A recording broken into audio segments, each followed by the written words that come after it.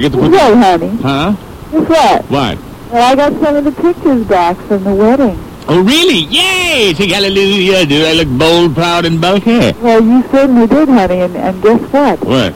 You are 10 hot, honey. That bad boy is 10 hot in a lot of those pictures. I mean, I don't know if anybody else could notice, but I can, honey. Well, what happened, honey? Well, it was your idea that we spend, the wedding night apart. You had to go with the traditional that the groom doesn't see the bride, and so you had to stay at your parents' house, leaving me alone, suffering from DSB. Oh, poor baby. Check my pupils. They look white. I mean, honey, I'm used to substantial sessions every day, and so... I know, honey, I know. But, honey, you're pretty good at controlling that. I mean, what happened? I mean, there's this picture over here by the kitchen. Oh.